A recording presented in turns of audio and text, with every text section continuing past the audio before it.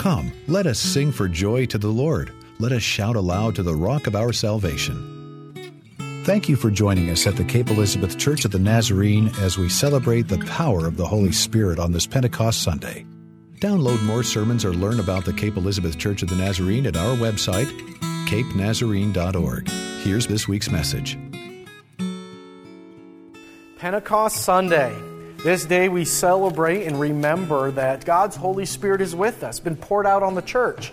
And this is a day of great promise because it means we're not left alone. Jesus didn't raise and ascend to heaven just to kind of leave us to kind of wallow in a broken world. His Holy Spirit's poured out so that we can have deliverance and freedom and liberty from the sins of this world, and that we can live in the power of our Heavenly Father and know that He's with us. And so this is a great day to celebrate God's continual work among the church.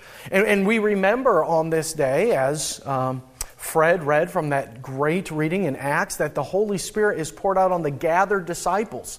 The disciples gathered, anticipating, waiting for Jesus to return, waiting for Jesus' promise when He said, hey, the Comforter's going to come, and He's going to come and unite God's people. And they're praying and they're earnestly waiting for this. And what they find on that day when the Holy Spirit descends, they say it is as if there were tongues of fire. It seems like they see fire from heaven, and they realize that something powerful is happening. And then they start to speak in other languages, and no one can make sense of it. And they say, what do you mean you can hear them in your language? We have all kinds of languages represented here. There's no way you can understand what he's saying. You've got to be out of your mind or been drinking too much. And so they're just trying to make sense of what is happening. But the Holy Spirit, what it does on that day when they are gathered, is it is enabling each and every believer to speak God's truth, to speak God's promise to those around them, and helping them find the language to do so. And so every now and again I'll hear someone say or testify about a missionary journey or trip where they're sharing the news of God, and someone with a different language said, I knew what you were saying and talking about, and we get a glimpse of something like that. But when I read that passage, I think to myself, what does that mean for us? Except, wow, each of us, God will help give the words to do the interpretation, to be the witnesses that we need to be in our area of the world. As Fred was going through those different world areas, I just said, yeah, that's their known world. That's all their countries that they're aware of. God has equipped them for the known world. So this is the day we celebrate today. God is with us and uses us precisely where we are to minister and witness about what God's love can do in each and every one of our lives. When we are filled with the Holy Spirit, we are enabled for service. And 1 Peter chapter 5 is the closing as we've been going through this letter. And that last chapter is a word to the church. The church has now been filled with the Holy Spirit, is now living in a world that is still very much just turned against the way of God, and has been persecuting them. And we have looked over the first couple chapters, or the first 4 chapters, and we've seen indeed this is a church that is dealing with persecution. We've seen that this is a church trying its best to be faithful to God and to the message where they are. And so now he speaks to the church that is supposed to be filled with the Holy Spirit. Here's his word from 1 Peter chapter 5. As an elder myself and a witness of the sufferings of Christ, as well as one who shares in the glory to be revealed, I exhort the elders among you to tend the flock of God that is in your charge, exercising the oversight, not under compulsion, but willingly, as God would have you to do it, not for sordid gain, but eagerly. Do not lord it over those in your charge, but be examples to the flock. When the chief shepherd appears, you will win the crown of glory that never fades away. In the same way, you who are younger accept the authority of the elders. And all of you must clothe yourself with humility in your dealings with one another. For God opposes the proud, but gives grace to the humble. Humble yourselves, therefore, under the mighty hand of God, so that He may exalt you in due time. Cast all your anxiety on Him, because He cares for you. Discipline yourselves. Keep alert. Like a roaring lion, your adversary, the devil, prowls around looking for someone to devour. Resist him. Steadfast in your faith, for you know that your brothers and sisters in all the world are undergoing the same kinds of suffering. And after you've suffered for a little while, the God of all grace, who has called you to His eternal glory in Christ, will Himself restore, support, strengthen, and establish you. To Him be the power forever and ever. Amen. Through Silvanus, whom I consider a faithful brother, I've written this short letter to encourage you, to testify that this is the true grace of God. Stand fast in it. Your sister church in Babylon, chosen together with you, sends you greetings, and so does my son Mark. Greet one another with a kiss of love. Peace to all of you who are in Christ. Paul speaks to the church. Hey, I've written this letter about how you are to live, how you're supposed to live among one another and help be gracious to one another. And now he says, now I want to say to the elders of the church. Now, the elders of the church are most likely the leaders of the church, those who have come to be called elders. But there is a sense in which he compares them with, hey, there are those who are younger than you under your charge, that he could also be speaking just those who have been in the faith for a long time.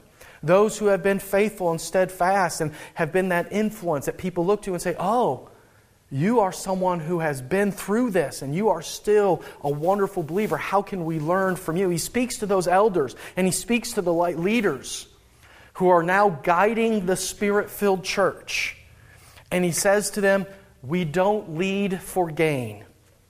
When I was in seminary, whenever someone would talk about that as an idea, we would chuckle and we would laugh. Because we knew that if we wanted to make money, ministry was not what we wanted to study. We would do business or we would do something else, but not going into the ministry. And part of that, at least in the Church of the Nazarene, is this is the statistic I learned last General Assembly 6 years ago. The largest percentage of ministers in the Church of the Nazarene, something like 70%, come from small churches. Jess Middendorf gave me that statistic when he was saying to the people who were gathered, he says, we love the small church. So many of our ministers come from the small church. And he says, and we're trying to figure out how that is, but all we can think of is it's within that body of believers they find indeed the love of Christ who continues to nurture and train up people who say, yeah, I want to give back. God feels like God is calling me to this. And so for the largest number of us in seminary, we found ourselves saying, we know what ministry looks like. Oftentimes it looks like ministry in a small church or in a community that can't fully support a pastor oftentimes. And it's there, but yet we find that God is often amazingly at work in those communities. And so the majority of those churches will do whatever they can to take care of their pastor, and they'll find ways to do that. I've seen that again and again in the various churches I've served in. And as a pastor, I can even say to you, thank you for the care that you have provided to my family, but not only mine, but those before, whether it was Brent or John, or even as we saw last week, when Jeff Barker came up here, and he came and he read Scripture for us. And he says, hey, I just have to say, you guys made me who I am as a minister. And he's telling that story. And I remember talking with him afterwards. And he said, you made me who I am. And he says, and when I came up here and I was reading, I looked out and I saw the faces of those who were here when I was here. And he said, even when taking communion, most of the time when I go to a church and I receive communion, it's a plastic cup that everyone's throwing away. And he says, but this with those glass cups, it brought me back to my time here. And so he shares that. And I just want to say thank you, church, for that. So verse 2, Peter is saying to the congregation, he is saying, this is not about power. This is not about money. This is not only spoken to the elders or perhaps the ministers who are going to be in the church, but to those within the church as well. The horror stories I hear from fellow pastors are ones who find themselves in a church where someone did whatever they could to get on the board just because they wanted say, and they wanted to exert some kind of influence in the way in which the church operated. Peter says to the church, everything we are about is shepherding the flock, living in love for one another, helping us know and experience what the Holy Spirit desires to do in our life. And so he says to them, he says, clothe yourselves with humility. Humility. Humility does not mean humiliation. Rather, it describes our position before God. If we recognize what God has done for us in our life and how He's changed and motivated us, it means that we are amazed by what God has done in our life, and we want to be surprised by what God's going to do in the lives of those around us. And we want to be just as patient and gracious with them as God has been with us. And so we're humble because we serve a great God. I want to tell you a story about a conversation I had with a new district superintendent. Not this one. We happen to have a new district superintendent here, but it was on a different district. And I was fairly new to ministry. I was only been a minister for about 5 years now, and we had a newly elected district superintendent, and I'm talking to him about my ministry and how I became a pastor and everything. And I told him about that little church called Gun City, which I've mentioned time to time here. This little rural church just southeast of Kansas City while I was going to seminary, and I pastored there. And they were in a little town of about 80. They had a little outhouse in the back. I mean, there was just this tiny old country church. And I remember I telling the district superintendent, I said, there's quite a story here with this church. I said, they aren't a Nazarene church, but they kind of are, because they've had Nazarene seminarians coming and preaching for over 50 years. And they're using our curriculum from the publishing house. And I said, but of those pastors who've been coming for the last 50 years, 2 of them have gone on to become general superintendents. Multiples of them have continued on in ministry. And it's just amazing how that small church has done so much to lead and train and equip those for ministry later on. And I said, and here's the thing about this church. And I was talking to this district superintendent who is, gearing up for, the church growth models that he is trying to share with his district, which is good because, it's good to have the church growing, because if the church is growing, it means that there is influence and there is difference being made. But I said to him, this little church, if they had a 100% conversion rate in their town, I said, it's not growing above 80. And that's on a good Sunday when everyone's healthy. I said, it's just never going to be a big church. But it has made a significant impact even on our denomination. In fact, right after my tenure, the past, and I was only there for like a year before, because I joined my final year of seminary. And so even after that, the next pastor invited the seminary president to come and speak. And we had this lady in the church. We called her the matriarch of the church. Oh, she was great. She baked our little communion bread every week. And it was this crispy little round wafer.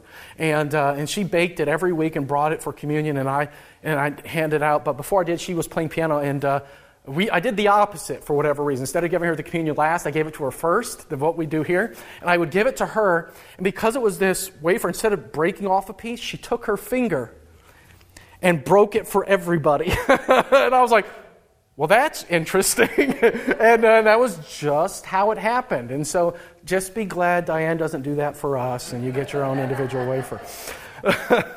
And so anyway, but when the pastor after me came and brought the seminary president to come and just give a message and thank them for having, training pastors for the last 50 years that had been at the seminary, she said to him, well, it's about time. We've trained more pastors than you have, I think she told him. And but anyway, what the DS said after I told him this story about this small church, he says, thank you for that. He says, there's something to be said for a church that even if that is the size, that is the dynamic it will always be, he says that it has a message and a purpose and it has a role in the life of the church. And he says, and it was such a great outlook for him. And since then, The pastor that was just before me, he is now he passed for a while. He's now a chaplain for a fire department, and the pastor before him she is now the district superintendent of upstate New York, just a few hours away. And so we have indeed a church that said, hey, they were just being faithful to God and what God was going to do. And I love the fact that we have Jeff Barker, who was here last week, and we got to see again what that looks like. And I want to say, and so when I hear Peter say, God opposes the proud and gives grace to the humble, and humble yourselves before the mighty hand of God, that what he's saying to a church that's facing persecution, doesn't know what their future looks like. And he's saying, look, the biggest, most important thing for you in your life is this: faithfulness to God. Don't worry about what the results are going to be. Just worry about being faithful to God, and you'll be surprised by what God will do. Now, as a pastor, I have examples of different ministers and how they've been trained and how things have moved around. But I want to say in the life of the church, it's so much more than that too. It's your children. It's your grandchildren. It's your neighbors. It's all of our contacts who are recognizing that this is a church, indeed, that makes a difference for God, and God is making a difference in their life. And what matters more than anything in the life of the church, not the power of the elders, not the power of the pastor, not anything other than our faithfulness to God and our openness to what we are going to allow the Holy Spirit to do in our life. And so he continues on, saying to the church, cast all your anxiety on him. He cares for you. And we live in a world right now where anxiety is what we know. We know that term. We talk about it a lot. We acknowledge it. We recognize it. Being anxious is not the boogeyman it once was. We read about it, we write about it, we receive help for it. There are lots of ways to address anxiety. Counselors, medication, acknowledging limitations, talking about it, all kinds of numbers of things. And what Peter says to this church, who indeed is dealing with all kinds of things to worry about, is he is saying, cast it upon God. You know, praying, the act of prayer is, in its own way, a centering, meditating, reflecting, focusing of your life on healthy practices. And if prayer was nothing more than self-monitoring and self-reflection, it would be a helpful practice. While prayer encompasses all this, it is also an act of trust that there is a God who hears this prayer and a God who acts on our behalf. Some of the most beautiful prayers and some of the most very real prayers found from antiquity are found in our Psalms. And one of the things we find there is a significant amount of anxiety. An anxiety that in the Psalms themselves is never resolved. The prayers oftentimes merely just release them in the hope of God's faithfulness. We can read some of those Psalms, particularly some of the Psalms of David, right? We'll say, God, you are great, you are to be praised, and he'll say this, and then he'll start praying, deliver me from my enemies, they surround me, everything's coming against me, and then he's going to close and say, God, I'm going to give you praise. And it's like, okay, God hasn't dealt with it yet, it's still there. But that's what prayer is. It is recognized that even when something isn't resolved, prayers are releasing them to the hope of God's faithfulness. It doesn't have to solve the issue, but casts it out in trust and in hope. And I think that's the key to prayer for me. It's a practice that turns worry and concern into a release of trust. That even if anxiety is still there, that there's also a force that exists with me in the middle of it. A force that comes from above, beyond, and is over and stronger than anything that comes my way. And so he says to all of us, remember to cast that to God as well. And trust that he is with us through that. Verse 8, he says, discipline yourselves, keep alert. The lion, the adversary, is roaring like a lion ready to devour. I've grown up with a lot of different takes on this verse. The devil's creeping around like a lion to devour you. I think I heard that so many times growing up that I nearly have it, that I think I have it memorized in the NIV version. I was dancing around the NRSV here just a second ago because I was like, wait a minute, that's not how I remember it. But the devil creeps around like a lion waiting to devour you. I've heard religious leaders say this again and again. In fact, it has become kind of a verse that is meant to tell us about who the adversary is, who the devil is and what he is. And so we have this idea that he is always kind of like on our shoulder, if you will. He is always nearby, ready to trip us up and get us going. And then there are a number of solutions to be proposed for that. And often those solutions are anything from you can personally go to prayer, and that's absolutely true. When tempted, when tried, when we realize, okay, I think there is something moving against me right now, to go before God and say, God, I need your power and I need your help, is absolutely true. And sometimes the task that I heard was just say the name of Jesus loud. And so we would do that, and we just say the name of Jesus loud. And I found that practice became kind of widespread. It wasn't just a personal thing, it became a very vocal thing among people I've seen. Sadly, I've seen it used in a manipulative way a lot of times on television. There's a prayer request that comes in on the phone line or something like that, and Jesus' name gets used as if it's a magic word. I'm just going to say Jesus to this and just trust and hope that there's healing or freedom or that the devil is gone now. There's been so much emphasis on this verse about the devil roaring around and prowling like a lion to devour us that it's often just been a generic warning. Watch out, the devil's out to get you. Watch out, it's going to happen. And that has been in our narrative for so long. There's been all kinds of movies about that. Maybe a couple good, some decent ones, mostly bad ones. Lots of horror movies about, the devil doing something, getting ready, just prowling ready to get you with some force or some evil. And as I look at 1 Peter 5, this is the first thing he ever says about the devil. And so I can't help but think this is a way of him warning the church about succumbing to the ways of the world. He's talked with them earlier in the chapters before. Don't live like they do. Watch out. It's going to be tempting when you come to believe and say, oh man, I need to go back to that old way of life. Don't do that. That is a lion ready to devour you.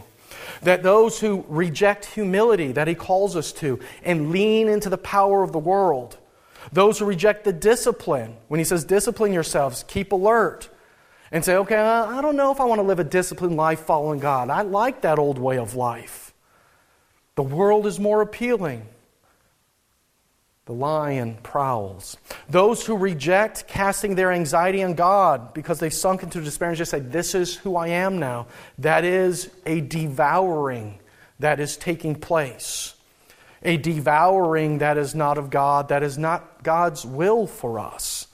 God's desire is not that we seek the power of the world. It's not that we can't live a life disciplined towards the love God has called us to. God's desire is not that we would only be defined by our anxieties.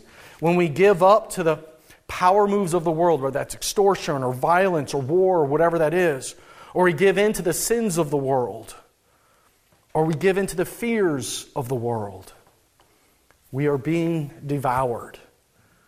And so this is not just the generic worry or despair to which he's referencing. It certainly isn't a replacement for all the various methods of care out there as well. But what he is referring to for the church is specifically the anxiety and the worry that they have of losing their life, of losing their liberty, of losing what the world is trying to take away from them precisely because they are Christians. And so when he says resist the devil, after all, you know your brothers and sisters in the world are undergoing the same kinds of suffering. He's speaking to a church that's looking around and saying it was a whole lot easier before everyone knew we were Christian and maybe we should change things up. And he's saying, no, that is the devil trying to devour you and take you away from God's holy plan. And he has in mind for them the anxiety caused because he knows people are actually out to get them. trying to tell them that their life doesn't have value in their society precisely because they're trying to remove their life from their society, to take it from them. And he says the God of all grace is going to call you into His eternal glory. But he also says He's going to restore, support, strengthen, and establish us in God's plan, in God's family. Pentecost Sunday is a celebration of the work of the Holy Spirit in our lives to do just that, to be restored, to be supported, to be strengthened, to be established. That casting our cares on Him brings deliverance and brings the power of the Holy Spirit for holiness, for the discipline of love, and that it would engender humility in us because we are comparing ourselves to the Holy Spirit poured out and not to one another and thinking, oh, I'm better or I'm worse off or anything like that. But just saying, I know who I am in God, the one who has loved me enough to change and direct my life. And there exists in this passage a sign of great deliverance. If there's doubt, can God's power really do that in my life? Can God really change me? Can He actually affect the world around me? Can He actually work when there's areas of oppression or an evil around us? And so he closes off his letter by saying, hey, I want to send greetings. And he says Mark, his son, wants to send greetings, but he also says there's a church. And this church is in Babylon. Babylon. You know, the dreaded place that was the location of their ancestors' exile. When they are taken out of the promised land and they were enslaved there, Babylon. The place that in the book of Revelation becomes the very symbol, the embodiment of all oppression and evil and everything that's wrong with this world. Yet Peter says to this church, there is a church there. God is at work there. That very church, which is in the very belly of the beast, sends greetings, extends grace. And the truth is there are always people who have been where we are. Hear their story, believe their faith, experience their encouragement. Allow the God who has worked in their life to work in yours as well, to restore, support, strengthen, and establish us, as he says here. And so this is a passage that says to a church that's wondering what happens next. What is God able to do and what's happening in my life? He says the Holy Spirit is at work, and if we will continue to live and serve one another humbly and believe in God and in the resources God has provided for us to turn our lives to Him and yield to Him and trust that He will be with us and see us through. Our point and our purpose is to be faithful in the here and now and be surprised by what God is going to do as He strengthens, supports, and restores who we are. This day is Pentecost Sunday, and for the last 2 years, this will be our third year, we've had a unique kind of tradition. Something I think we're the only church that I know of that does it this way. But we have a tradition here, at least a 3-year tradition, of together gathering the branches of the previous Palm Sunday and burning them together. It's a way in which we remember that the activities of the year are tied together. Usually in the churches, well, all the churches do, they take the palm branches, and after they dry out a couple weeks later, they'll either burn them and then have those ashes for the following Ash Wednesday service, a remembrance in which we remember Christ has died for us and forgives us of our sins. But some pastors I know leave them to dry and forget about them until the week before Ash Wednesday and then burn them there.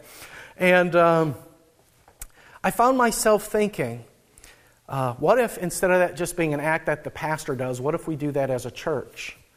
And what if on this day, on Pentecost Sunday, when we'll burn the palm branches, the branches that initially we wave and cheer in celebration of Christ the King who has come to save us. And then we place them on the altar table afterwards, and that has been a symbol of our praise. And later on, that's going to be a symbol of, the ashes of them are going to be a symbol of God's salvation. And I found myself thinking, what if we burn them together and we created a fire that on this Sunday has always represented the Holy Spirit is with us and desires to work and equip us for what God has called us for. And so today, you're going to have an opportunity to come forward and receive and get another branch. And I wonder if today we might use that as something we want to lift up to God.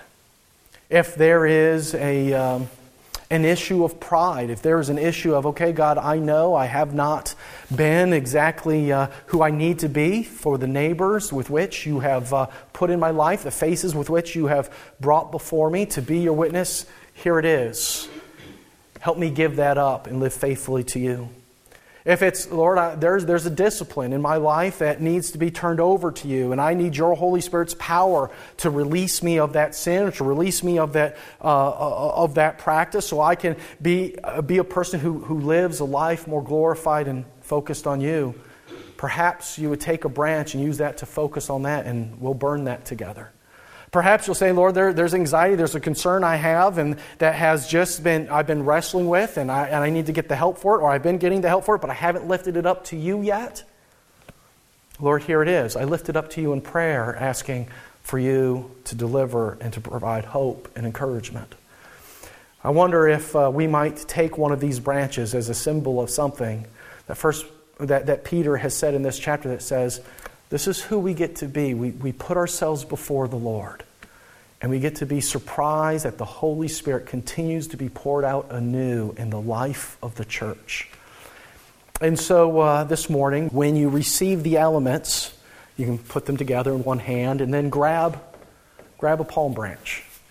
And after we've had communion and we've done our final singing, we're going to go out.